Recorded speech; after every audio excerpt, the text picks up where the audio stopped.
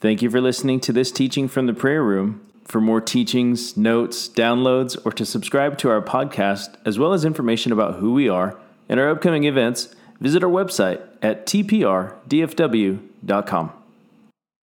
All right, well, glad you guys are here. We are on a session tonight talking about the New Jerusalem. And so I'm going to pray and then we'll jump into the Word. Lord, we thank you so much for the Word of God and the power that rests on it to transform our thinking, to give us perspective, to teach us about the future. There's so much in your Word that is valuable for 100 reasons. And we pray tonight that your Spirit would rest on this teaching, that you would allow the Spirit of wisdom and revelation to operate as we read the Word, study, and talk about it. That you would illuminate the Scriptures, that you would provoke divine ideas, and that you would help us to understand these things better. In Jesus' name. Amen. Well, tonight, the book of Revelation, this session is entitled Dynamic Overlap with New Jerusalem. What we're going to be talking about in this session is the really awesome and perhaps unexpected overlap reality there is between the city of Jerusalem on the earth and the New Jerusalem, which is going to descend out of the heavens to the earth during the millennial kingdom. And so we're going to be looking at just a number of verses that talk about that and kind of helping us get our head wrapped around that. The reason I think this is important is because this is a really surprising and shocking, unimaginable concept if it's one that's brand new to you. Now, if you've thought about it a little bit, this might not be so shocking, but if you think back to the very first time you heard the idea of heaven having dynamic interaction and overlap with the city of the New Jerusalem for the 1,000-year reign of Christ, that is a really odd, new, cool idea. And it's one that has significant impact in the way that the millennial kingdom will be run.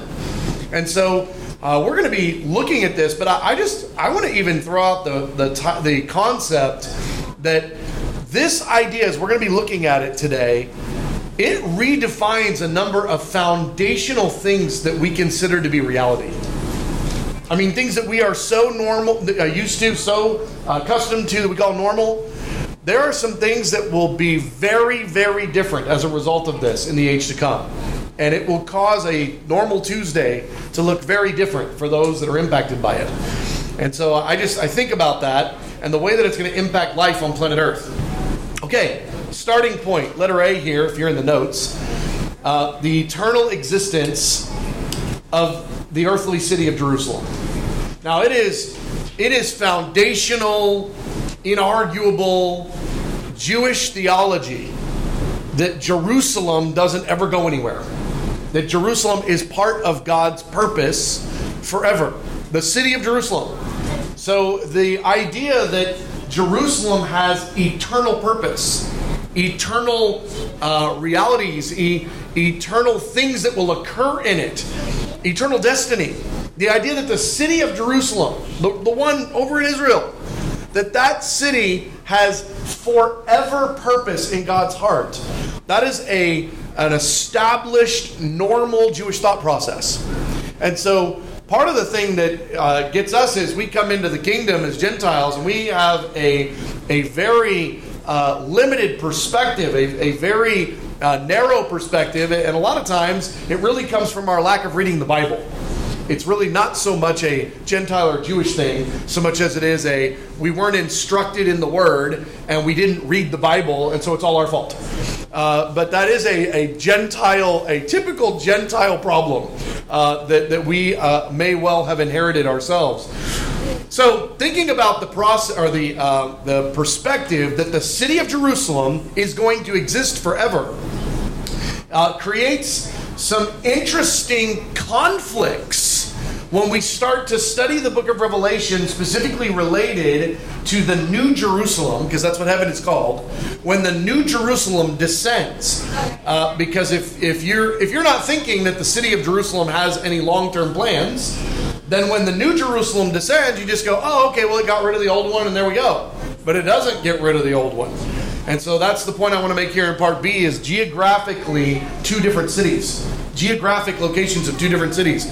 The first one is the parameters of the city of Jerusalem in Israel, the one that we know. And it's going to be located just where it's located. But then you've got this other Jerusalem that's defined as the New Jerusalem that's coming out of the heavens.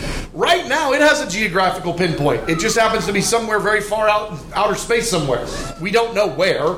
There is no scripture that I know of that would give any defining parameters of where it is exactly out there right now. But it's going to come from out there, and it's going to descend to the earth eventually, and to near the earth for the 1,000 years. This is actually going to create a combined reality with some dynamic overlaps, and that's the direction that we're going today. Now, I don't want to spend a lot of time on it, but I did give you in part 2 the description of Jerusalem on the earth during the millennium. I didn't give you a lot of details, I just gave you a few. This is a far more developed subject. It's just not the direction we were going tonight, so I didn't spend a lot of time and attention on it. But if you wanted to go look in Ezekiel 45, Ezekiel 48, Ezekiel 47, there are some significant details laid out in those chapters of Ezekiel that describe the city of Jerusalem during the millennial period with intricate detail. I mean, exactly how long this is and what's next to it and what goes on there. I mean, a ton of details. I'm just going to suffice to give a couple of thoughts. One, the amount of details, I'm just going to give a Bible guess. So if you prove me wrong on this, that's okay. You can help correct me. I'm just going to guess there's more detail given in the scripture in Ezekiel about the city of Jerusalem than there is of any city anywhere in the Bible. I'm just going to go ahead and guess that because of the amount of details. In Ezekiel, there are so many, there have to be 100 details given about the city of Jerusalem in the millennium. That's just so specific. I don't think there's that much detail about any city in the Bible. It's just a ton. Okay, the part that I want to point out is Ezekiel is shown the details of a city that wouldn't exist in the way that Ezekiel is seeing it. You may as well call it a rebuild. You may as well call it a new city. Because it's not the city of Jerusalem as it was in times past or even as it is today. The city is going to be laid out very differently. Ezekiel is shown, if you will, very detailed information about a future city thousands of years before that city will exist. That is a really interesting thing. That's just a really specific amount of information and detailed information about a city that didn't exist and wouldn't for a long time. Here's my point. It's important to God's heart. This city, the way that it's going to be laid out on the earth over in Israel, has specific purpose and is important to God. Next, I gave you the size of the city. It's approximately 7 miles by 7 miles, which is actually, that's a really big city, really. I mean, that's when you look at any specific city, like if you look at the Dallas-Fort Worth area, there's 160 cities within Dallas-Fort Worth. This city is going to be 7 miles by 7 miles approximately, and it's one city. And there's a lot of details that lay it out. There's farmland and land allocated to the Levites, and there's all different things going on there. But we're given some of the details. It's 7 miles by 7 miles. That's 2,500 cubits, just if you needed to do the math there. And another detail that I just think is so important as we talk about the direction we're going tonight. After the Great Tribulation, the city of Jerusalem is in shambles. It is in a bad way. I mean, it's destroyed from war. It's destroyed from all the devastations, from the Antichrist aggression. It's destroyed from earthquakes and other natural disasters or not so natural disasters that the Lord has launched during the Great Tribulation period. The city of Jerusalem is in a very bad state when Jesus takes over. And so it's interesting that one of the first things on the agenda is to kind of almost do a clean slate and rebuild the city of Jerusalem and with great intentionality. And so that's what's going on in Ezekiel chapter, again, 45, 48, a couple others in there as well. Okay, Isaiah 62 tells us that the end result of Jerusalem after the rebuild is the following. Give him no rest until he establishes Jerusalem and makes her the praise of the earth. Giant piles of rubble with dead people everywhere and, destroyed stuff and an earthquake that split the city into three. That is not a praise of the earth. That is not the caliber of, man, we love that city, it's awesome. That is the caliber of a city that needs a giant facelift. And that is what Jesus is going to do when he comes back, is he is going to minister to Jerusalem with the most incredible reno project that has ever been done in a city. And he's going to be the one in charge. Okay, well, now pretend the city is a few steps down the road and it's established the way that it's supposed to be established. And I don't know how long that process is going to take. It won't happen overnight. That's going to be months or years probably, actually, to get the city of Jerusalem on planet Earth to a point where it could be said it's the praise of the earth and it not be a giant fib. Okay? It's going to be a lot of work. So I'm just going to say some years into the millennium. I'm just going to say 10 because it's an easy number to say, not because that's the right number. But say 10 years into the millennium, there are now a bunch of purposes that the Lord has for the city of Jerusalem that the Word of God speaks about, that the city of Jerusalem on planet Earth is going to be operating in. So I want to look now at a bunch of these purposes. Letter A, Jesus rules from the city of Jerusalem. Rejoice, Zion. Shout, daughter of Jerusalem. See, your king comes to you, righteous and having salvation. He will proclaim peace to the nations. His rule will extend to sea and from the river to the ends of the earth. It's talking about Jesus ruling the earth from that city of Jerusalem. And again, it won't be in shambles when he's in full-on reign mode. In fact, I think he's going to be way more concerned with full-on reno mode than he is reign mode for the first little bit while he's getting kind of things set. If you've ever moved from one location to the next, there's a lot of things you care about after you get your house in order. There's a lot of things you care about after you've gotten your bed rebuilt and your dresser filled with your clothes. And so Jesus is going to come in and do a great work in Jerusalem, and then he's going to rule from there. For the Lord has chosen Zion. He has desired it for his dwelling. This is my resting place forever and ever. I will sit enthroned, for I have desired it. That's just the language of the Lord's desire for Jerusalem to be home base, for him to rule from forever. So, part of the purpose, kind of the entire purpose, or certainly the starting point of the purposes of God for Jerusalem in the age to come is Jesus ruling from there. Also, Jerusalem becoming the praise of the earth. I gave you these verses here. There's a bunch of them if you wanted to go do a little bit of Bible study on your own. Give you a bunch of verses in part B. But Psalm 48 says, beautiful in its loftiness, the joy of the whole earth, like the heights of Zaphon is Mount Zion, the city of the great king. The joy of the whole earth. A city will become the joy of the earth. Man, I just think about how much I get to be the joy of my family when I bring home Domino's. Man, I am the joy of my whole family. Everybody just looks at me and praises me. Daddy brought Domino's. But it's a much larger statement to get the whole earth to be excited about a city. And it will. The whole earth will praise Jerusalem, will praise the Lord for Jerusalem. I gave you another verse there in Zechariah, but again, there's a ton of them right above. So go do that work on your own. So a second purpose of the city of Jerusalem during the millennial kingdom is it's going to be the praise of the earth. It's going to be the epicenter of humanity. It's going to be the place where Jesus rules. Also, our work assignments, those with resurrected bodies in the age to come, our work assignments will be dynamically related to Jerusalem because we're going to have work assignments on the earth. Those with resurrected bodies, we're going to have work to do. And that work to do with a resurrected body is going to be done on the earth. But if Jerusalem is the headquarters of Jesus' government, and all of us are operating on Jesus' behalf, you better believe our work assignments are related to the city of Jerusalem. We're going to be in and out of Jerusalem as a normal part of our work reality. We'll be taking work trips. Maybe our work trips will be from Jerusalem out. Maybe our work trips are going to be from wherever we are to Jerusalem. There's going to be probably a little bit of both. There's going to be dynamic work assignments related to that.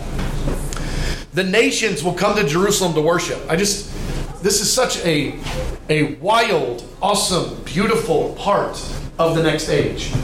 We are going to have large worship gatherings in Jerusalem. I don't think it will actually be 100% of the human population.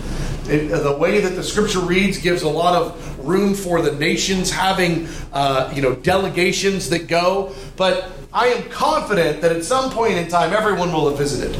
Everyone will have been there probably multiple times. But there's going to be some significant worship gatherings in Jerusalem. Zechariah 14, 16 through 17 says, the survivors from all the nations that have attacked Jerusalem will go up year after year to worship the King, the Lord Almighty, and to celebrate the Feast of Tabernacles. Any of these peoples of the earth that do not go up to Jerusalem to worship the King, the Lord Almighty, they will have no rain. The way that reads makes it sound like for a year, until the next Feast of Tabernacles. That the punishment for not having a delegation from your nation to go up to the main worship conference of the year in Jerusalem is, congratulations, country, you don't get rain for 365 days. That is really, really intense. But just thinking about the way that this reads, that during the millennial reign, one of the significant purposes of the city of Jerusalem is to be a worship center, to be the house of prayer for the earth, if you will. Not just worship. The nations will come to Jerusalem to be taught. I really love the idea of Jesus, the teacher. I can't wait for him to start doing conferences again. Jesus is a teacher. We have yet to hear 1/1,000,000th of what the man has to say. We have never heard most of what he thinks, most of what he knows is right, good, and true.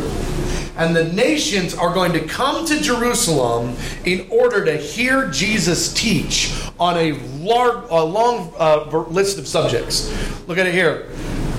The survivors of all the nations that have attacked Jerusalem will go up year after year to worship the... Wait, no, that's the wrong one. Skipping down to the next verse, part E. This is Isaiah 2. Many peoples will come and say, come, let us go to the mountain of the Lord, to the house of the God of Jacob. He will teach us his ways, so that we may walk in his paths. The law will go out from Zion, the word of the Lord from Jerusalem. Jesus is going to be sitting on his throne in Jerusalem. He's going to be teaching things. He's going to be teaching everything. I can't wait to hear Jesus' take on technology. When Jesus starts to unfold technology, things we've only heard of once in a sci-fi movie. And he's like, oh yeah, no, I do that all the time. Yeah, I can teach you how to do that. Sure, no problem. Like, I actually invented that a long time ago. I'm glad you're finally interested. I've been thinking about this for, millennia, Not just that nations will come for teaching. Nations will come to settle international disputes. During the millennial kingdom, there's still going to be humans. Humans have problems. Humans with non-resurrected bodies and non-resurrected minds is really where I'm going. Non-resurrected spirit, non-resurrected mind. Humans disagree. And humans will be leading the nations during the 1,000-year reign of Christ. And it says this, he will judge between the nations, and he will settle disputes for many peoples. That settle disputes, it's related to the judging the nations. It's not unrelated. It's not like Isaiah was talking about, oh, now we're talking about national level. Oh, okay, no, we're not talking about that. Now we're talking about, this guy stole my candy. I'm mad at him. I want my candy back. It's national disputes. It's of an international scope. No doubt the smaller things will be handled in lesser courts. He stole my candy, that's never going to make it to Jesus. That will be dealt with in lesser courts throughout the land. But there's going to be international disputes of whom Jesus is the only one with authority and the understanding to be able to resolve the issue. People are going to go, imagine two neighboring nations and they've got a trade dispute, a border dispute, a whatever policy dispute. They're going to take their case to Jerusalem, these two kings, and they're going to talk to Jesus about their issue. And Jesus is actually going to judge on behalf of the issue, and he'll make the assessment, and then that'll be the done deal. I just want to hear about, I want to sit in on one of those. That is going to go over way better than anything NATO's come up with. In fact, I think NATO has proven to be a giant failure in some ways. And so I'm just looking at Jesus handling trade disputes and going, wow, that is going to be so cool. The wisdom and Jesus is going to be pulling on not just what's gone on in the last 5 years. He's going to be pulling on to generational, ancestral, things that have gone on in those nations in order to be able to say, actually, the border should be here, not there, and here's why. All that stuff. It's just going to be incredible. Here's my point.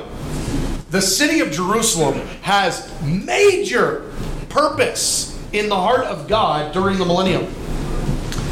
Jesus' dynamic throne. Let's now start to talk about some of the overlap.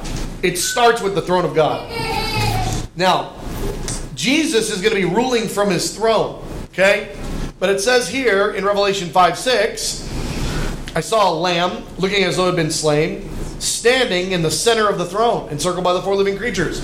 So right now in heaven, Jesus is on that throne, and he's got the living creatures surrounding him and the elders. It's the throne of God, it's the throne of the Lamb, it's the throne of Jesus. So we know that the throne of Jesus is in heaven. Here's Revelation 21, 2-4. I saw the holy city, the New Jerusalem, and I heard a voice from the throne of God, that's where Jesus is, saying, look, God's dwelling place is now among the people, and with them he will dwell. They will be his people, and God himself will be with them and be their God. He'll wipe away every tear from their eyes. There will be no more death or mourning or crying or pain, for the old order of things has passed away. 22 verse 3 in Revelation says, no longer will there be any curse. The throne of God and the Lamb will be in the city, and his servants will serve him. So I just want us to see, we were just looking a minute ago at Revelation chapter 5, and we see Jesus is on the throne in heaven. But now we're looking at Revelation chapter 21 and Revelation chapter 22, describing the activity of Jesus during the millennium. And Jesus is on the throne, and the throne is still in heaven. Revelation chapter 21, 2-4, and 22 verse 3, the throne of Jesus is still in heaven. However, it's also simultaneously on earth. Look what it says here. Letter C, the throne of Jesus will also be on the earth. I gave you a bunch of verses, but here's just 2 that we'll read. Jeremiah 3:17, at that time they will call Jerusalem the throne of the Lord, and all nations will gather in Jerusalem to honor the name of the Lord. As Ezekiel 43 says, Son of man, this is the place of my throne and the place for my soles of my feet. This is where I will live among the Israelites forever. That's a key verse because that goes right back to the Revelation chapter 21 verse that we just read, where God from his throne declared, now I will be with them forever. I will dwell with them. Okay? It's an overlap where God doesn't need to leave heaven for him to be able to be on earth, for the throne to be on earth. There is coming a time period where the throne in heaven and the throne on earth, it's the same throne. There is a dynamic overlap. There's a connection. So as if to say, if you're standing before Jesus on his throne on earth, you at the same time are standing before Jesus on his throne in heaven. A portal. Some version of a portal where you are in 2 places at once. It's one throne, one Jesus Tushy sitting on the throne. He's sitting. And from that place, people will come and get counsel from heaven. People will come and get counsel from earth. He's on the one throne. But the throne is in 2 places at once. How does that work? Well, through the person of Jesus.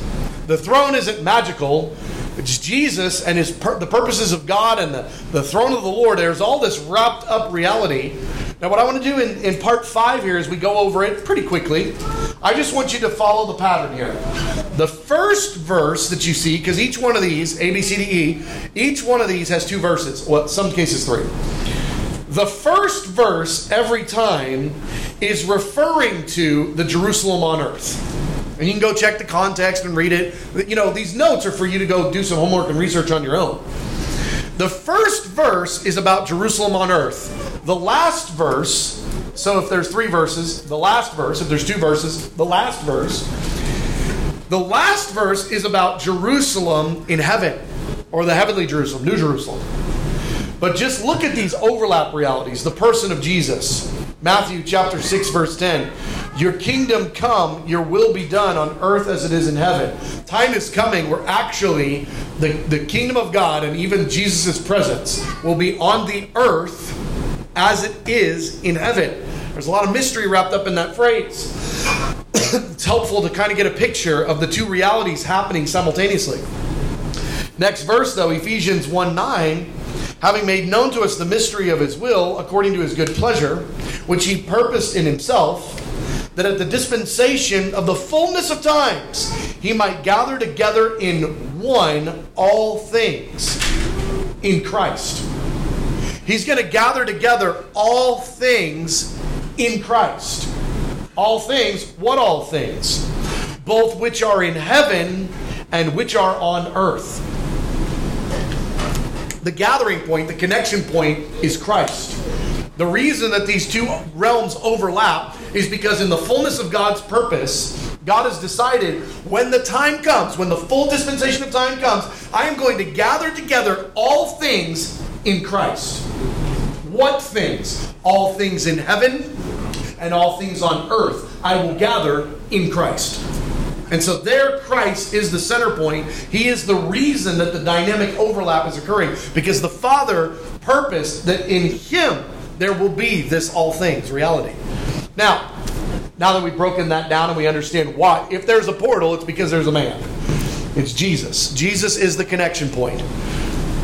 But now let's just see where each one of these, they've got an expression in heaven and an expression on earth. Actually, I'm going to say that reversed. There's an expression of these things on earth, because that's the first verse, and then there's an expression of these same exact things in heaven, which is the last verse. City gates. Your gates will always stand open. They will never be shut day or night, so that men may bring you the wealth of the nations. That's talking about the city of Jerusalem on earth. But then, Revelation 21, on no day will its gates ever be shut. There will be no night there. The glory and honor of the nations will be brought into it. That's the same gates, but it's in heaven. Now let's look at the Garden of Eden. Again, it's a bit of a review. In fact, I'm going to skip that one because we've spent so much time on it. Tree of life. Fruit trees of all kinds will grow on both banks of the river. This is describing the river of life on earth. Go check the context. But in Revelation chapter 2, verse 7, him who overcomes, I'll give the right to eat of the tree of life, which is in the paradise of God. So now we've got the tree of life on earth, but it's also the tree of life in heaven. The river of life, same story. The temple, skipping down to letter F, last page here. Letter F. There is a man whose name is the branch, and he will branch out from his place and build the temple of the Lord. Jesus is going to build the temple of the Lord. There will be a temple during the millennial kingdom. Jesus is going to build it.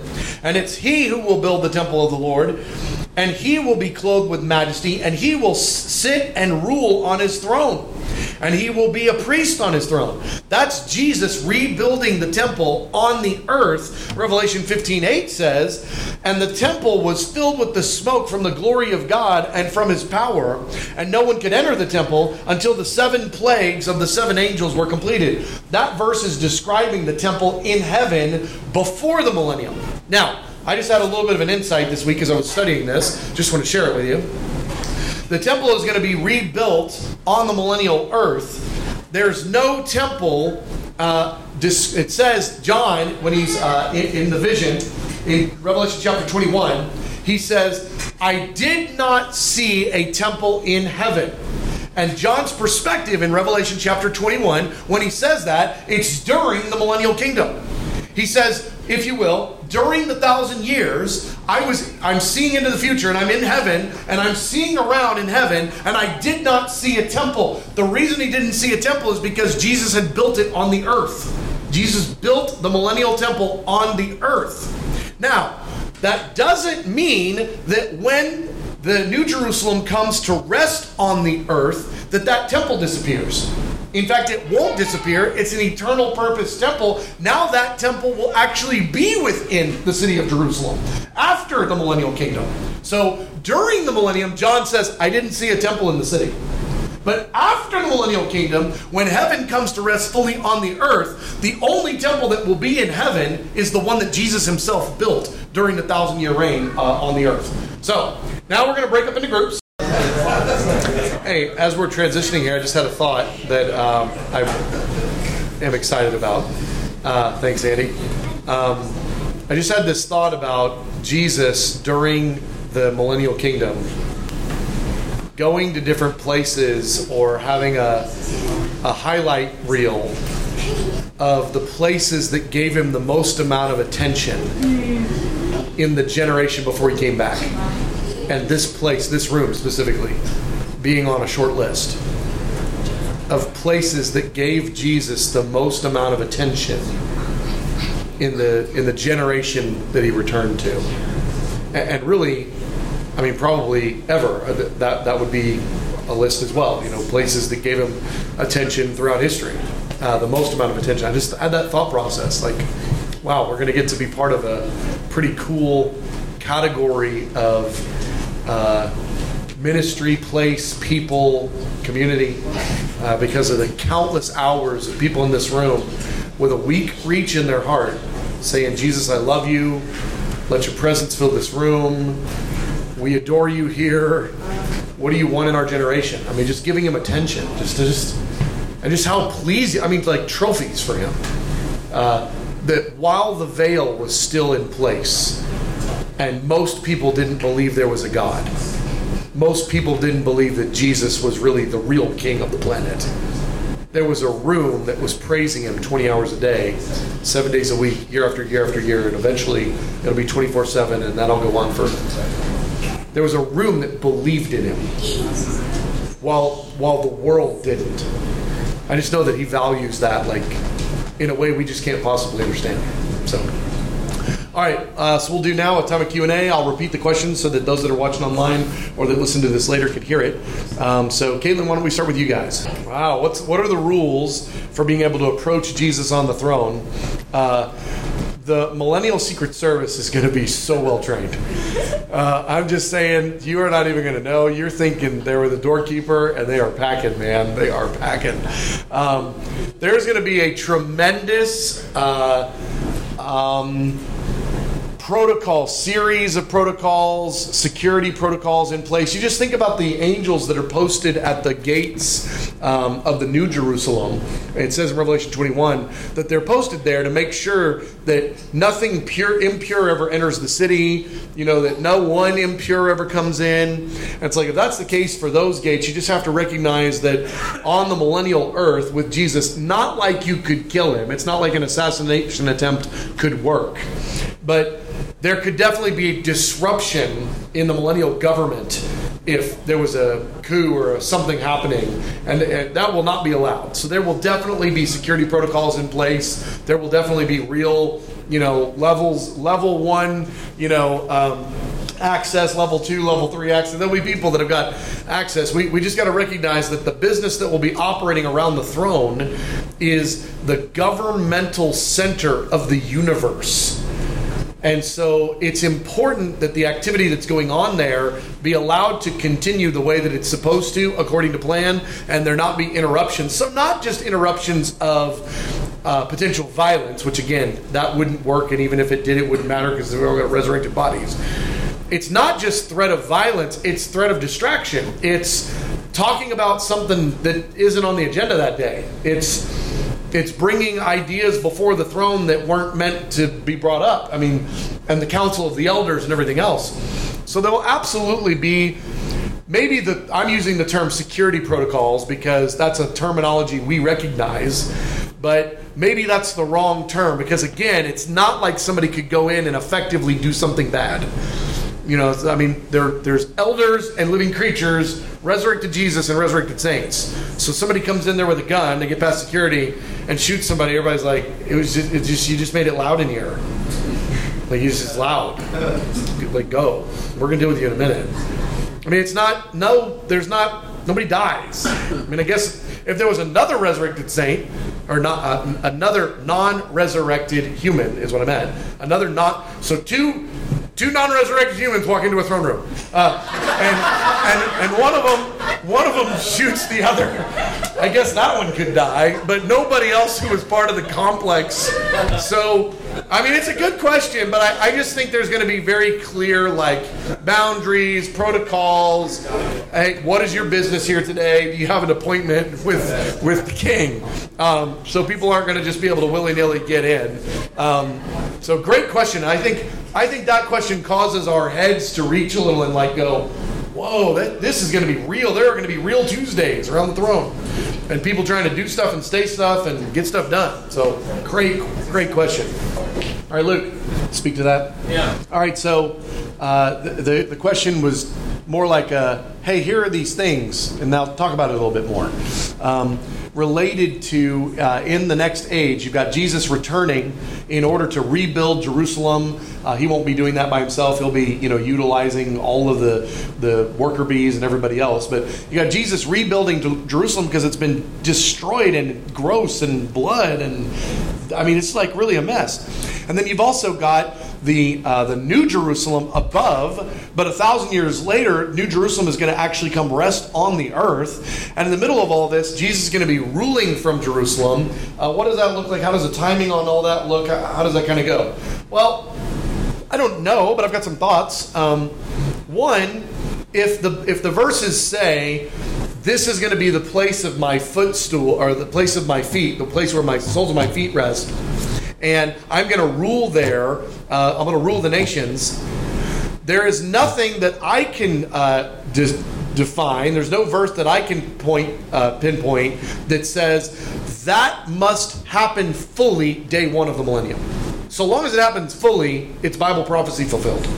So if it's day 1 or day 100 or day 1,000, so long as it happens in the millennium and then happens for the majority of the millennium, then it's real and it's really happening.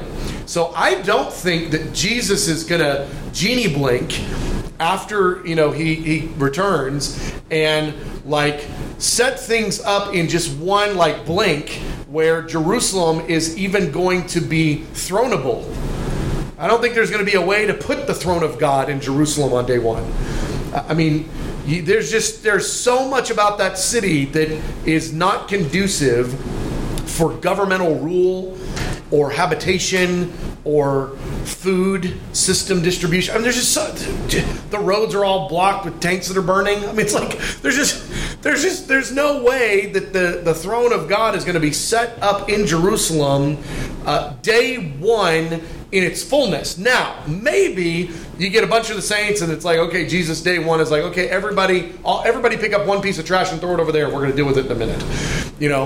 So then you can at least clear a little bit of space there on top of Mount Zion. Maybe that. I mean, but not the fullness, and because also when you look at the dimensions and the ways that things are going to be laid out in Jerusalem in Ezekiel chapter 45, 46, 47, 48, when you look at those passages, there's good reason to believe there's going to need to be a lot of dirt displacement, because the way that city is laid out, and then even the territory around it, there's reason. I'm going to say it not dogmatically. I'm going to say it gives me question if it's possible to lay that out the way that the topography looks now. There's question about what would need to move, and then also we know that it says that Jerusalem is actually going to be raised up. So it's like maybe a giant plateau that's 7 miles by 7 miles is actually part of what's going to occur in the raising up. Maybe it's not just Mount Zion. Maybe it's now there's a new Mount Zion that's at least 7 miles by 7 miles. Here's my point. There's farming districts and stuff. There's things that are going to be used within that 7 mile radius of that city, or the 7 mile parameter of that city, that it couldn't be the sheer face of a cliff. It couldn't be a mountainside cliff. There's things that have to be operating there. And when you're talking about a tall mountain, if it's raised up, you now have the difficulty of a tall mountain takes a mile or two from top to base. But that would then mean that the city of Jerusalem, so much of its functional purpose can't be in operation. So I don't want to go in anymore. I gave it, for those of you who've been kind of thinking about this a little bit, I gave you enough nuggets to go chew on. Here's my point. I think that 7 miles by 7 miles is going to require some topography shifts that aren't how things look right now over in the geographic plains of, the area surrounding Jerusalem. So there's going to just need to be a lot of shifts and changes, and I think that the Lord is very much into process. Even the Great Tribulation, it's 3.5 years long of horrible things happening. Couldn't he get it all done in an afternoon if he wanted to? He could. He's into process. The millennial cleanup isn't going to happen with a genie blink. He's into process. The rebuilding of Jerusalem, the making Jerusalem the praise of the earth, that doesn't happen in an afternoon. It's a process. He loves the human process. He loves the dynamics. Plus, there's so many other activities that are going to be occurring. We're gathering all the Jews from across the earth, getting other nations' capitals in functional capacity for there to be envoys in order for the nations to even have relationship to Jerusalem. Because you're like, what's the nation of, whatever's nation? That nation doesn't have any way to connect to, make a phone call to. There's no infrastructure back to Jerusalem. There's a tremendous amount of work that needs to be done. And so I think that the single word answer is process.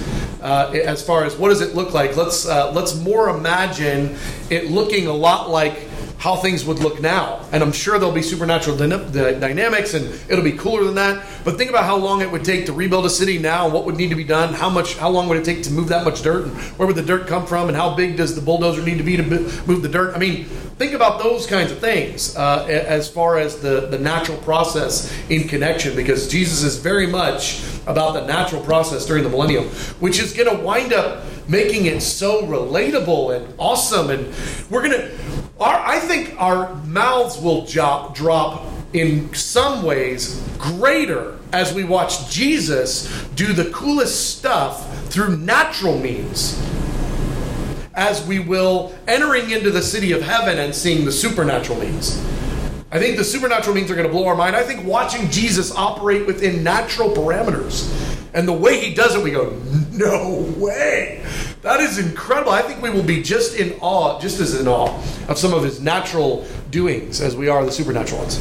All right, Andy, great question.